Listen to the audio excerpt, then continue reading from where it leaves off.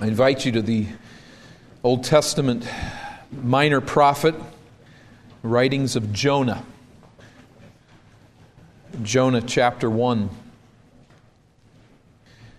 We looked at this first chapter last week, and I thought it would be wise just to reread it and think again of the historical background for the second chapter of this book as we look at Jonah's response to God's saving grace in his life.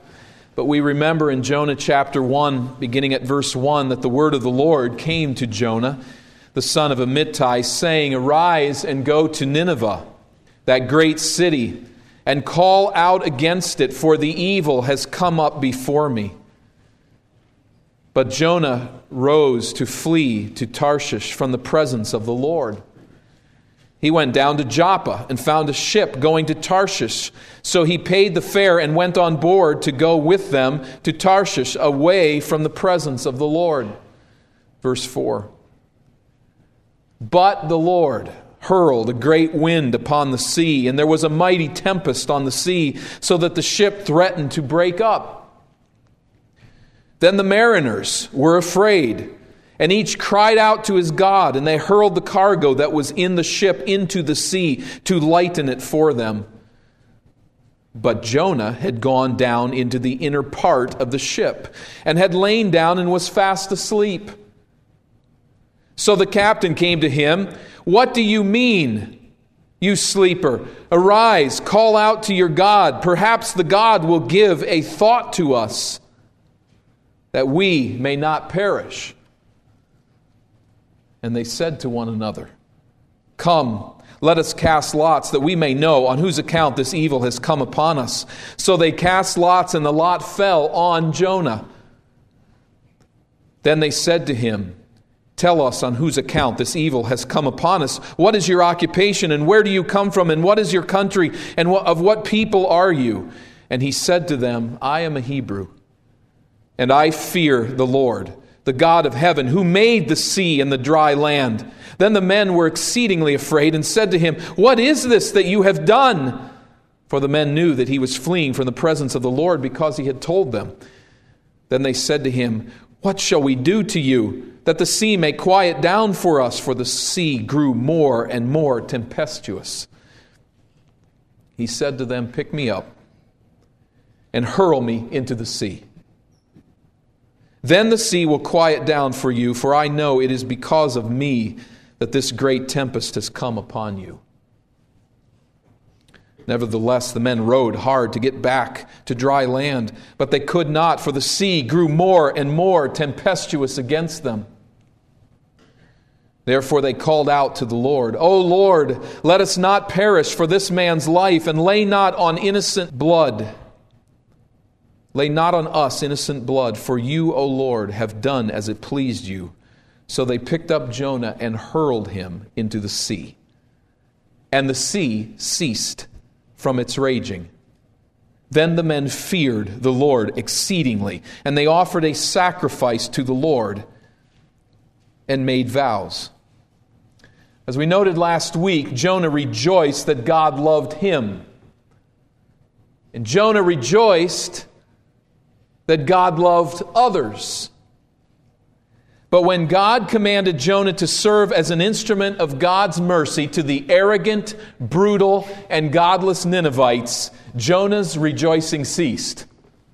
He wanted no part of that, refusing to proclaim a message of repentance to the city, which assumed the possibility of repentance and forgiveness. Jonah fled in the opposite direction of God's call. In the first reading of this narrative, if you would go through for the first time as we stop at verse 16, the sea is calm.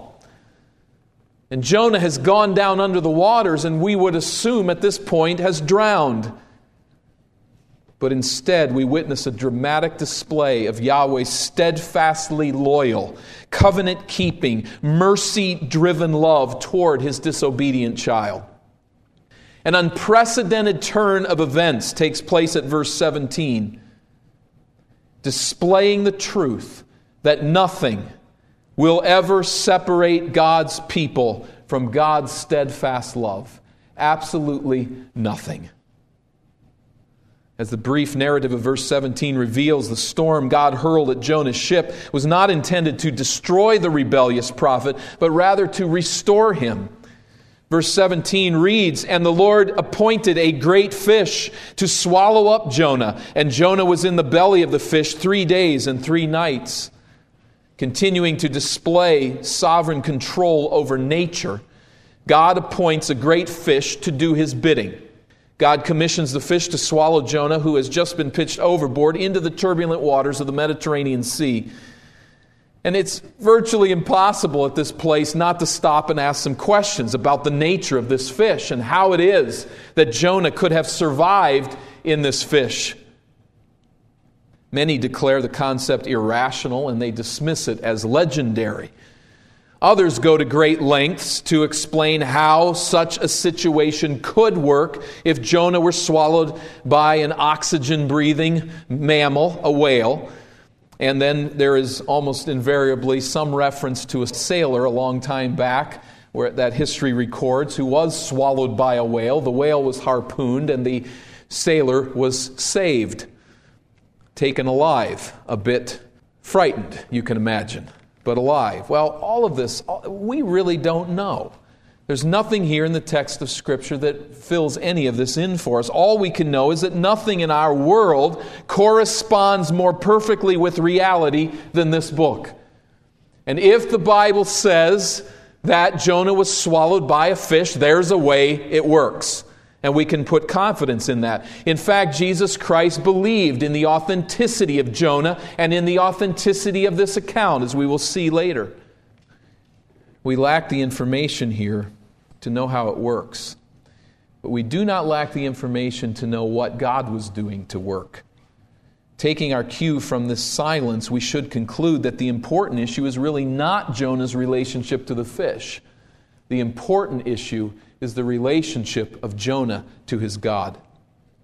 The fish, indeed, as Ferguson notes, is only a walk-on part in this gripping drama. The important issue is what is happening in Jonah's heart. As another commentator puts it, I was so obsessed with what was going on inside the whale that I missed seeing the drama inside of Jonah. And we cannot miss this. What is to grip us is not the man in the fish, but the grace of God operating toward a man despite his rebellion and sin. This is the wonder in the account. 3 days and 3 nights, as I noted last week, is a Hebrew idiom. It doesn't define a 72-hour period of time as we would take it. But it was a phrase that was used fairly widely, and it tended to be used of 1 full day and some time, either a lot or a little on either side of that day. But there's also indication from ancient texts that this phrase, 3 days and 3 nights, was a phrase that was typically found of entering into the realm of the dead. A sort of figure of speech. In other words, Jonah was as good as dead. He was in the grave. He was done. He was gone. 3 days and 3 nights there. Again, not precisely 72 hours as such, but rather an idea here that he has entered into the realm of the dead and is doing so for some period of time, touching 3 days, if we take it both ways. What we do know is that the ancient peoples connected Sheol, the realm of the dead, with the sea. If you think about it, swimming is really a reflection of wealth. It's a reflection of a high society and a capacity to learn to swim. You go into developing areas of the world, people don't swim. They're afraid of falling into the water. It's not an experience that they have. We take it for granted. But we have lessons, don't we, that we pay for. And we have experiences and opportunities, and obviously Minnesotans, many opportunities to get into water where you need to swim. But for the ancient peoples, to fall over into the water was to fall right into the jaws of death. The sea was seen as Sheol. It was seen as this realm of the dead. It was the epitome of the extreme danger and finality of death. That is where Jonah falls. He falls into death in a sense. And as we just take one brief sideline here just to look at the overall structure of this section of Scripture. Chapter 1 and verse 17 really should go with chapter 2. In fact, in the Hebrew Bible, it does, which creates all kinds of trouble for those reading commentaries. You're constantly looking back at what verse you're on, but the Hebrew Bible puts it with chapter 2, and that's, I think, where it should go. What we have here is a narrative, a brief narrative, verse 17 of chapter 1. Then a lengthy poem or psalm where Jonah praises God for his deliverance. And then there is, on the other bookend, a brief narrative. You can see how it is structured here, where Jonah is deposited on the land. So we noted here that he is swallowed by the whale, and now that Jonah praises God as his deliverer. Beginning at verse 1 of chapter 2, he prayed to the Lord his God. And notice it is from the belly of the fish that he prays this prayer, saying... Now let me just read through it as we take it all in as a psalm and hear it and allow its message to pass over us. Then we'll go back and look at it in a little more detail. But he said, I called out to the Lord out of my distress, and he answered me. Out of the belly of Sheol I cried, and you heard my voice. For you cast me into the deep, into the heart of the seas, and the floods surrounded me. All your waves and your billows passed over me. Then I said, I am driven away from your sight. Yet I shall again look upon your holy temple. The waters closed in over me to take my life. The deep surrounded me. Weeds were wrapped around my head. At the roots of the mountains I went down to the land whose bars closed upon me forever. Yet you brought up my life from the pit, O Lord my God. When my life was fainting away, I remembered the Lord, and my prayer came to you into your holy temple. Those who pay regard to vain idols forsake their hope of steadfast love. But I, with a voice of thanksgiving, will sacrifice to you. What I have vowed I will pay. Salvation belongs to Yahweh, to the Lord. Now, a couple of general observations before we dive in a little further, no pun intended. But this psalm is saturated with words and phrases and allusions to the Hebrew Psalter. It is peppered with them. Almost every line, writes one commentator, has direct verbal parallels in the Psalter. We'll not take time to look through these here today, but you can see the parallels. Sometimes specific phrases lifted out of the Psalms in Jonah's psalm and word of praise. As a prophet of Israel, Jonah would have been trained as a poet with abilities to compose psalms based on themes and vocabulary prevalent in the Psalter. And so throughout, from beginning to end, this is a man filled with the Word of God, and the Word of God spills from him in this time of trial. But somewhat unexpectedly, the emphasis of Jonah's prayer falls on praise rather than on petition. Jonah rejoices that God has delivered him. He does not specifically ask God to do so. That's interesting. This leads naturally to consideration of the placement of this prayer. Many have said it's in the wrong place. It should come after verse 10. In verse 10, he is delivered. And then there's this psalm of deliverance. Why place it here? Well, we've got to go with what the text of Scripture does with it. Verse 1 of chapter 2 in our text says that Jonah prayed to the Lord his God from the belly of the fish. Problem with many is when we get in a heap of trouble, all we do is pepper God with petitions for deliverance. Get me out of this, get me out of this, get me out of this. And we would expect then that Jonah would write the same thing, that he would pray the same kind of prayer. But this is a prayer of utter confidence in the deliverance that God has already rendered. And it seems to indicate two things. First, we know Jonah has come to understand that the storm was hurled at him. We see that in chapter 1 very clearly. He understands that. But it seems that he has also come to understand in the deliverance with the fish that God isn't done with him. If God meant to kill me, I would be thrown into this sea and I would drown, and that would be the end of it. But I have been swallowed. I'm breathing. I'm thinking. I'm safe here. I'm in the realm of the dead, but I'm not dead. And Jonah seems, wherever in this period of time, to have come to the idea that God has delivered him by means of this fish. He discerns and concludes that God has saved him from the realm of death in the midst of the realm of death. Think of it, in the saving plan of God. There's no problem in my mind to think that Jonah edited this prayer later, that he put some polish on it and smoothed some things out and said things a little bit differently later. But we must say that this was composed essentially in the belly of the fish. Prayers of thanksgiving for the deliverance of God, which assume, as you've noted, places where he indeed did call out to God and certainly ask for deliverance. But we find the ultimate motivation. Let's walk through it now a little more carefully. We won't take much time, but just to work our way through, we find, first of all, in verse 2, the motivation for Jonah's prayer.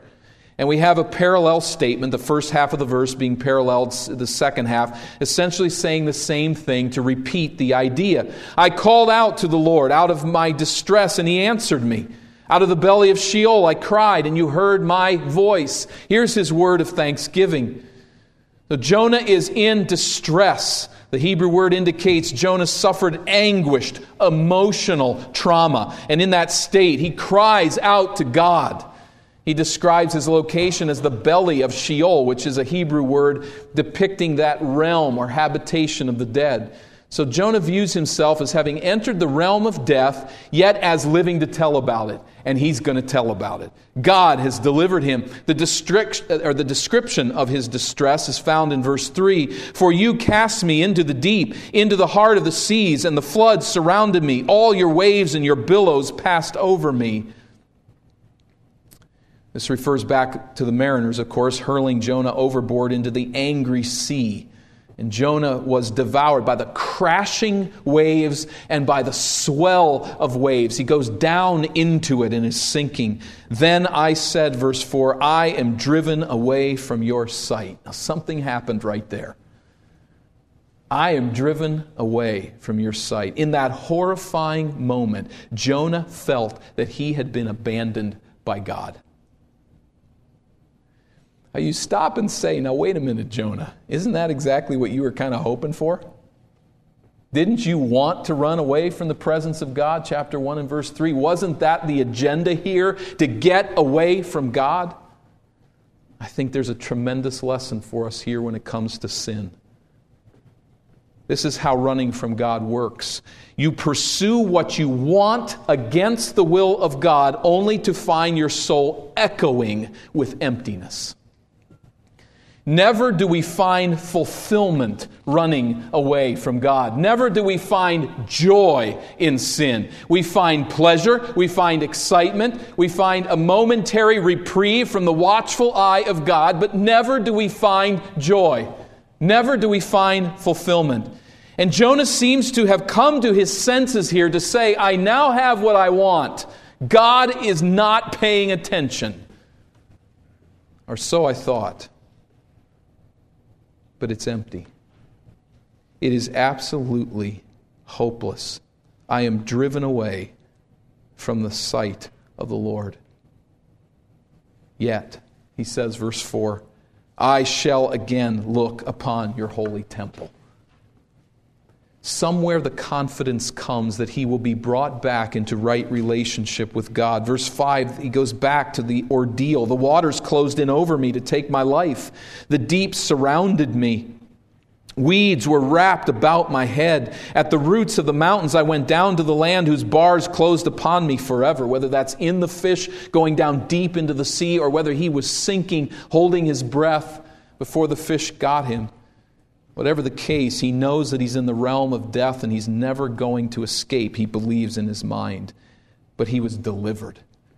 And we have then a section dealing with his praise for God's deliverance. Verse 6b, yet you brought up my life from the pit or the grave. O Lord, my God, I was sinking down.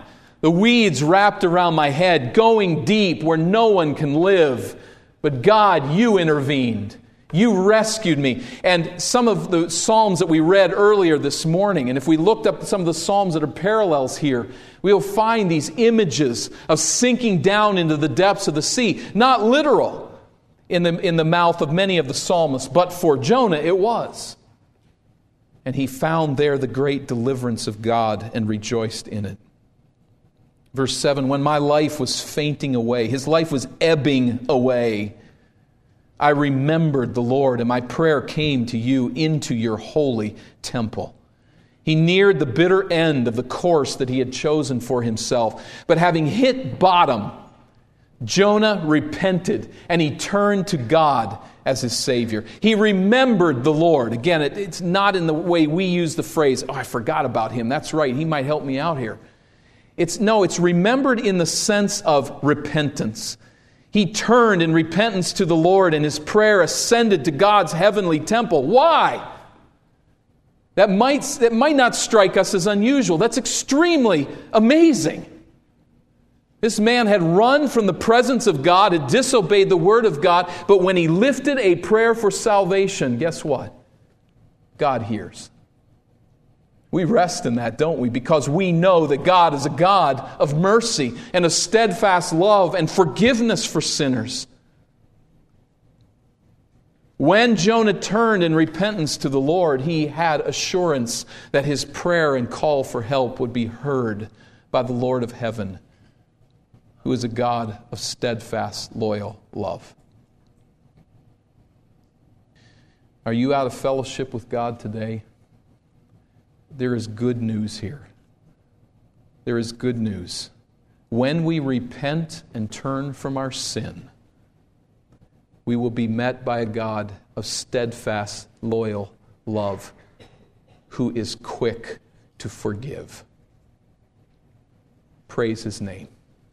We don't deserve it, but in His mercy, He grants it. We can fall into the kind arms of a forgiving God. Now, that certainly is not an excuse to continue in sin, but it is a revelation of the nature of the God that we serve. How often have you come to Him for forgiveness? And how often has He time and time again granted that forgiveness? Jonah's deliverance now generates a closing finale of praise to God. Certainly the ordeal has made this all really settle into his heart, but he is affected by what God has done. And here comes the grand finale. Perhaps a couple of nights ago you went to watch fireworks, and there's the tradition that somewhere at the end we can't pause and wait. We got to fire up a whole bunch at once, and we call it the grand finale. That's where we are now here in this psalm. Now it's time for Jonah to stand up and say, "Here was my ordeal. But I called out to God for forgiveness and grace, and He answered my cry." Now he stops to bring praise to the exclusive saving grace of God, where he says in verse 8, "Those who pay regard to vain idols forsake their hope of steadfast love." He speaks against those who revere or cling to false idols. The Hebrew word for idol is often translated vapor or breath or nothingness. False gods are, as one has put it, empty nothings. They're not really there. They're not real. But the problem with worshiping false gods is not that you just waste your time, that you just put your affections on vanities, on things that aren't there, on nothingness. That's not the problem with idols. The problem with idols is not that we waste our time merely. The problem is that those who worship false gods sacrifice their access to God's steadfast love.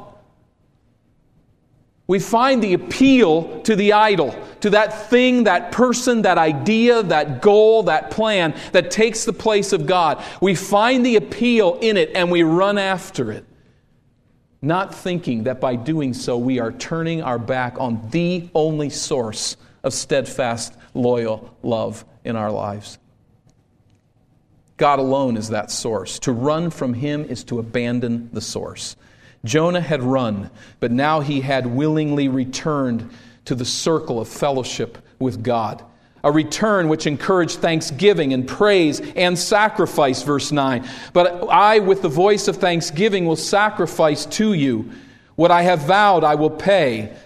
Salvation belongs to the Lord.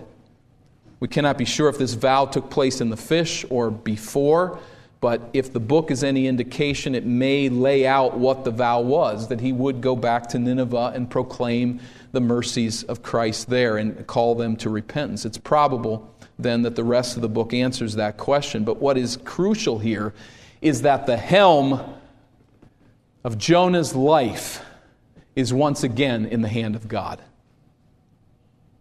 Salvation belongs to the Lord, and I want it. He doesn't want to run from the presence of the Lord anymore. He is saying, steer my life. I will do your will. I will fulfill my vows, and I will sacrifice to you.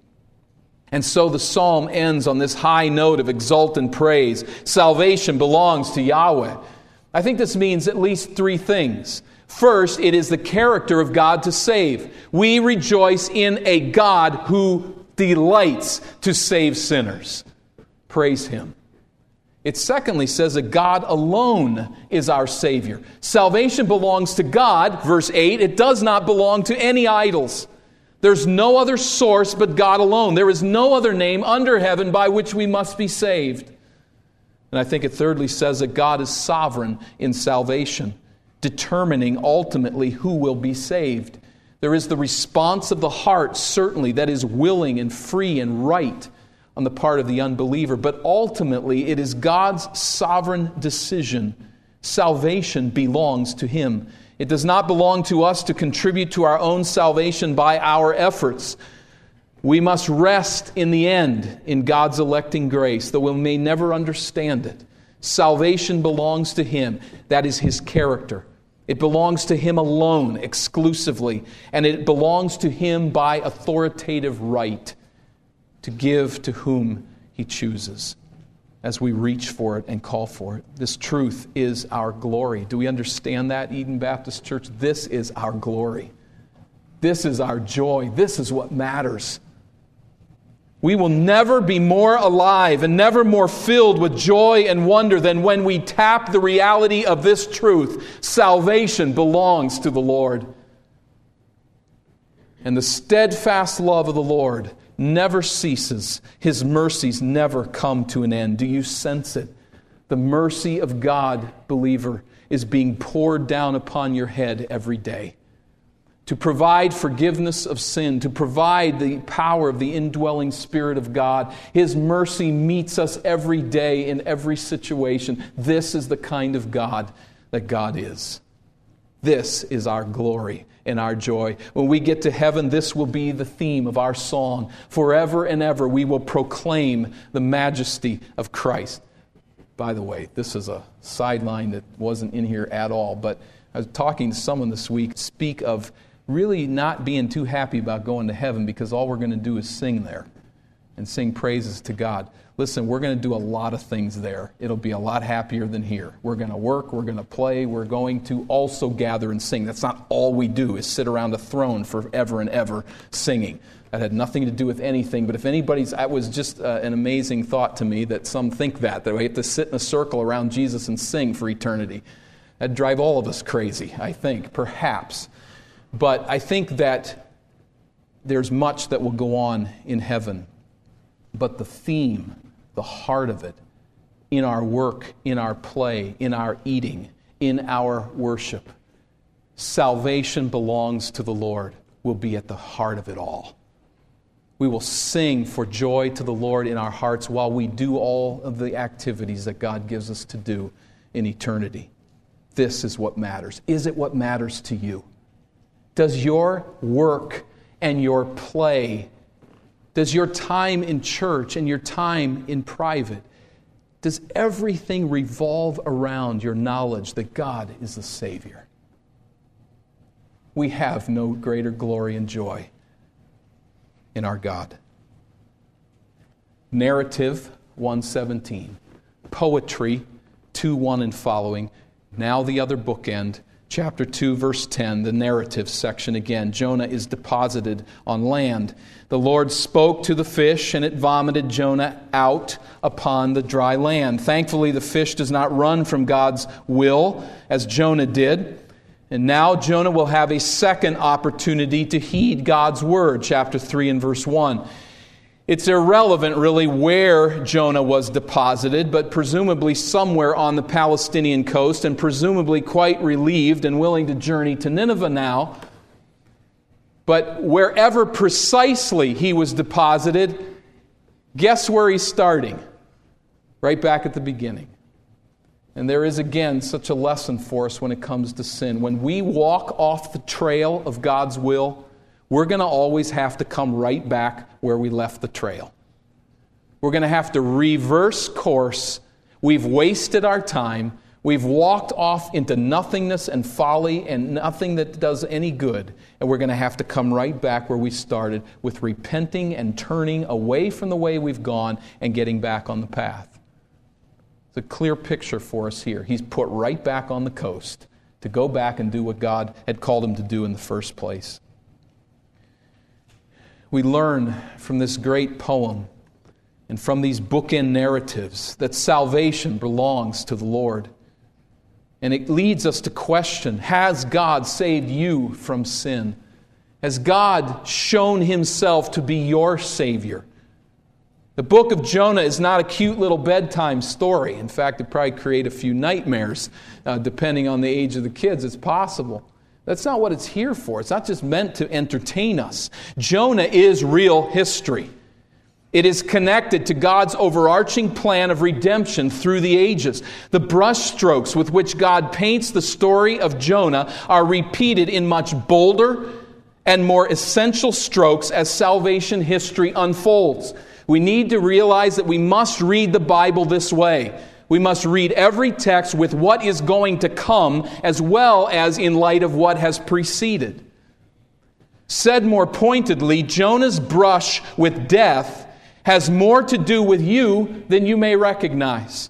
Now, we touched on this last week, and I'd like to land on it a bit longer here today in Matthew chapter 12 in the words of Jesus, as we see this connection with Jonah and each of us. Matthew chapter 12 and verse 38. Matthew 12:38. Jonah was sent by God to preach deliverance to the Ninevites. Jonah rebelled against that calling.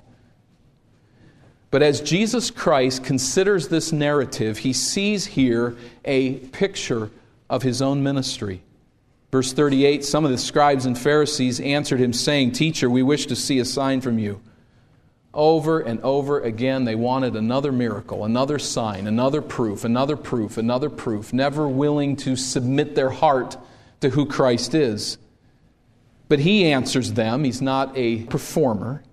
And he says, "An evil and adulterous generation seeks for a sign, but no sign will be given it except the sign of the prophet Jonah."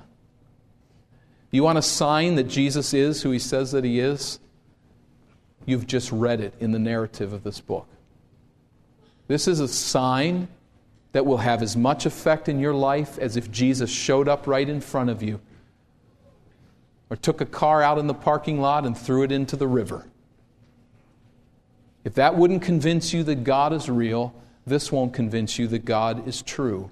But what Jesus is saying is, look at the life of Jonah and you will find there a sign, an evidence of my authenticity and my messianic work.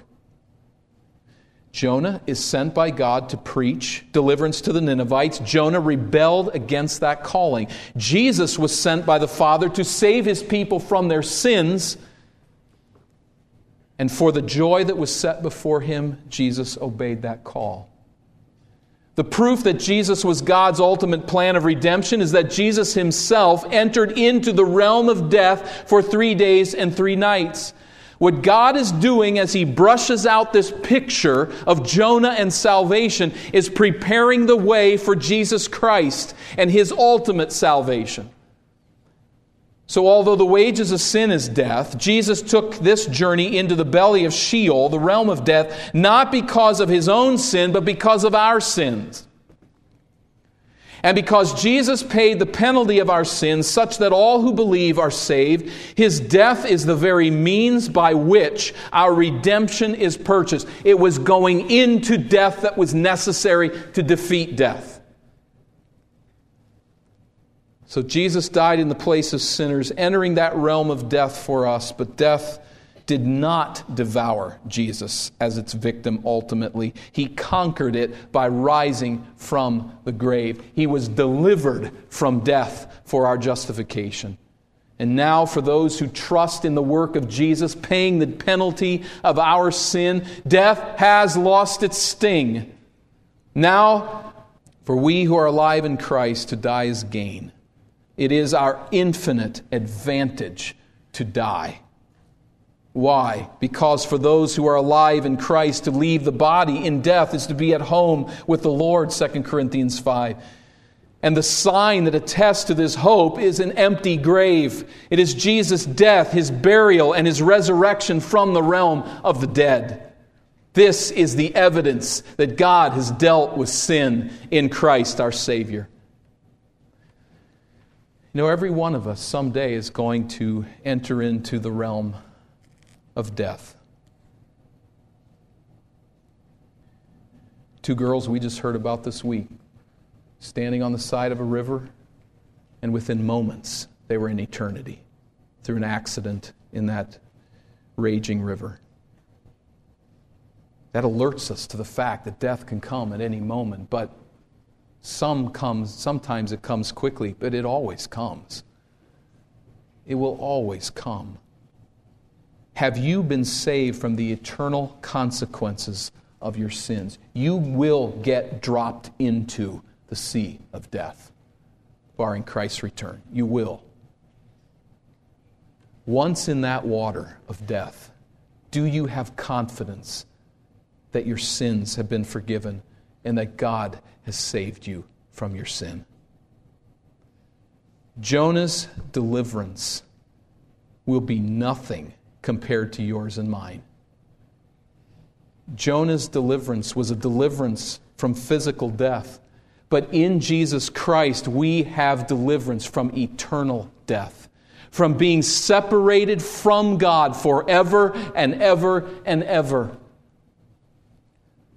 We have in Jesus the rescue from that destiny. Salvation belongs to the Lord. And when we think of falling into a raging sea, if you can really put yourself there, the fear can begin to well up within, to think of what trauma that would be. It is nothing compared to entering into eternity and being separated from God forever.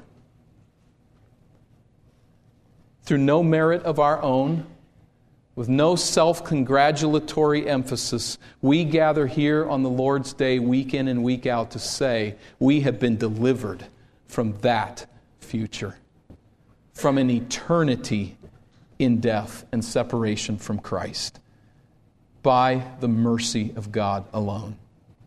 Salvation belongs to the Lord. Has God forgiven you your sins? Do you know you have a future with Him in eternity? Secondly, salvation belongs to the Lord. Are you rejoicing in your Savior? That's dealing not with the next life, but with this life. We see in Jonah's emphasis on the Psalms that he saw himself as part of the larger redemptive narrative of God's saving grace. Do you see that?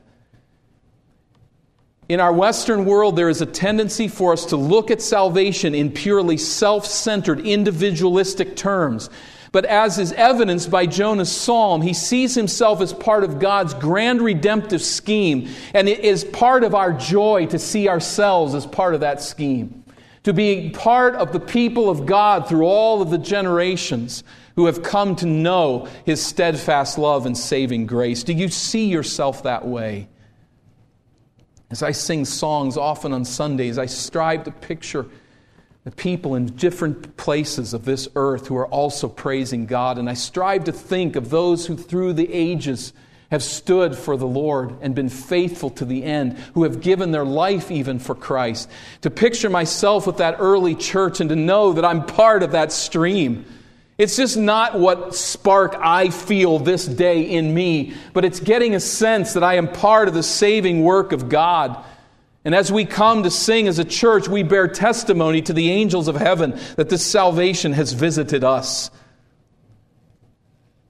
And as we sing, it reflects upon our intimate knowledge of God as the living and active and sovereign God of steadfast, loyal love, who is working to bring His people to saving faith and who is working to bring His erring children back to Him in repentance. This is the God we serve. This is the salvation that we have in Jesus. Is it possible, then, that I speak to someone whose heart is cold toward the worship of God? Perhaps you even enjoy music, but you say there's nothing inside that's really warm and motivated to celebrate the goodness and forgiveness and mercy of God. You're unaffected by the wonder of God's saving grace. There's one reason for that, among others that could possibly spin from it, but there's one reason that there's coldness when you consider what Christ has done, and that is idolatry. Your love and your affection is being placed on something else or someone else or some goal apart from your love for God. And that pleasure, that purpose, that person is taking the place of the loving, saving goodness of God. It needs to be put to death. Take a hammer and smash the thing to smithereens, because it is keeping you from knowing the joy of the Lord. If our back is turned on the source of steadfast love, we will not know steadfast love. The idols must be removed. And our hope then, as we come to consider the goodness of the Lord, is this assurance that nothing will separate us from God's love. Nothing. Now, God isn't particularly safe. Just ask Jonah. But His steadfast love toward His people will never fade away. Never. And His heart is that our hearts would come to find their rest in Him and find our soul's everlasting joy in Him, such that we are always amazed by His grace. His grace is amazing. The problem is with the coldness of our own hearts to not sense it and see it. Salvation belongs to the Lord. This should be the banner over our lives. This should be the banner over our church. Salvation belongs to God and God alone. And at the end of your life, when you enter into eternity, that's all that's going to matter. That salvation belongs to the Lord, and that you belong to Him. Let's bow for prayer. Our Father, we give You thanks and praise for what You have done for us in Jesus, and are absolutely convinced that we are only scratching the surface of this wonder. We are preparing ourselves, and I believe many can say with all of their heart, bring on heaven.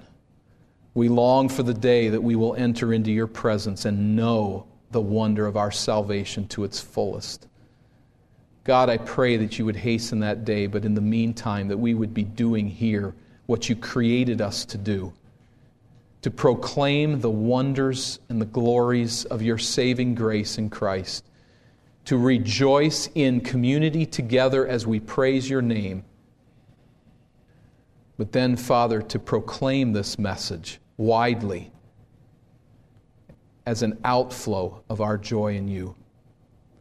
God, for anyone that is separated from Christ today, I pray that You would bring them to see that Jesus died to pay the penalty of sin, and that He rose from the dead in victory over death and sin. May we all know that salvation belongs to the Lord alone, but may we also know that we belong to You. Grant that assurance today, and grant joy in our hearts as we contemplate that truth. Father, You alone are to be praised. We are sinners who do not deserve this grace, but You have given it to us at the ultimate cost. And for this we thank You and praise You, that Jesus entered death for us and came out on the other side. we can go from here knowing that death is gain. And we thank you in Christ's name. Amen.